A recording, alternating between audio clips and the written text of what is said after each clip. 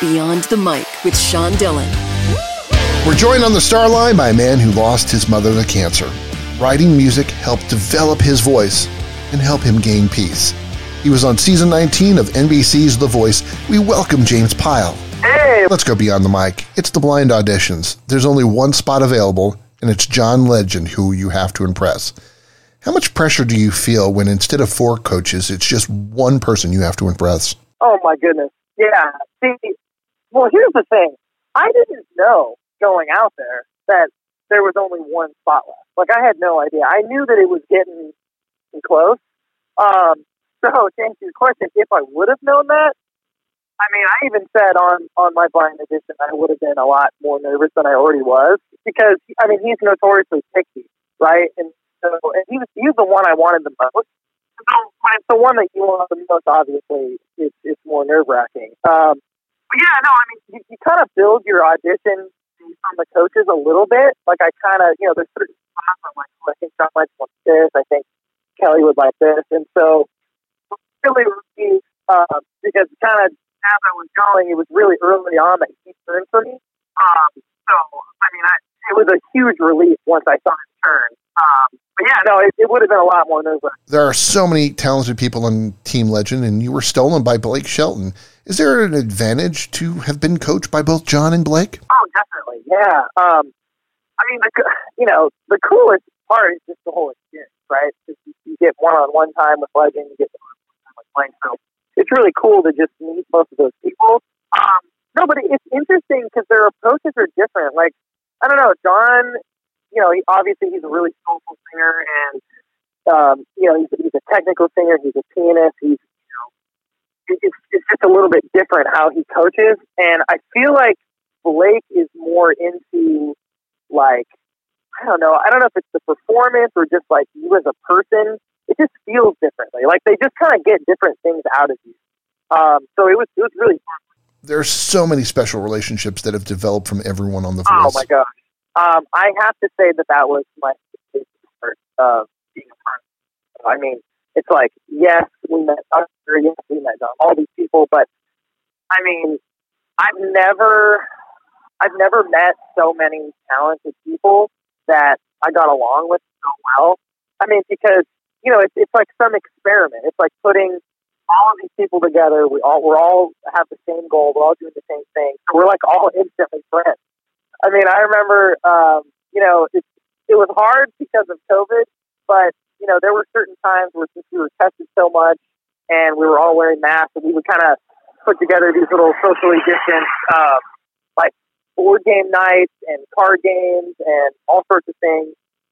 And so, I mean, that first month with all the people, with all like the first 40 contestants was like the funnest month of my life. I mean, I had such a good time. And I still keep in touch with like a lot of people that have already gone on the show and everything. And yeah, it was amazing. Definitely my favorite part. Now that you've been eliminated, what do you take from this experience? I mean, I'm here in Columbus, Ohio. I'm just going to start playing out as much as I can. I have some songs on the way.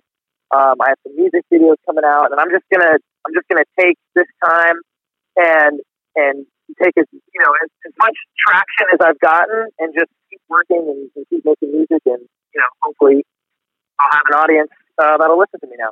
Well, time's running out, so it's time for the Rocky Nate. 8 random questions. All you got to do is answer with the first thing that comes to your mind. There is no pressure. Okay.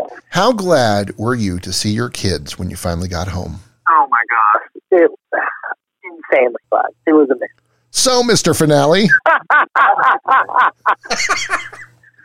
Well, since that isn't your nickname, do you have one? You know what? We're going with Mr. Finale. We're just gonna make it work. That's the nickname. I guess Mr. Finale it is. Favorite cereal? Okay.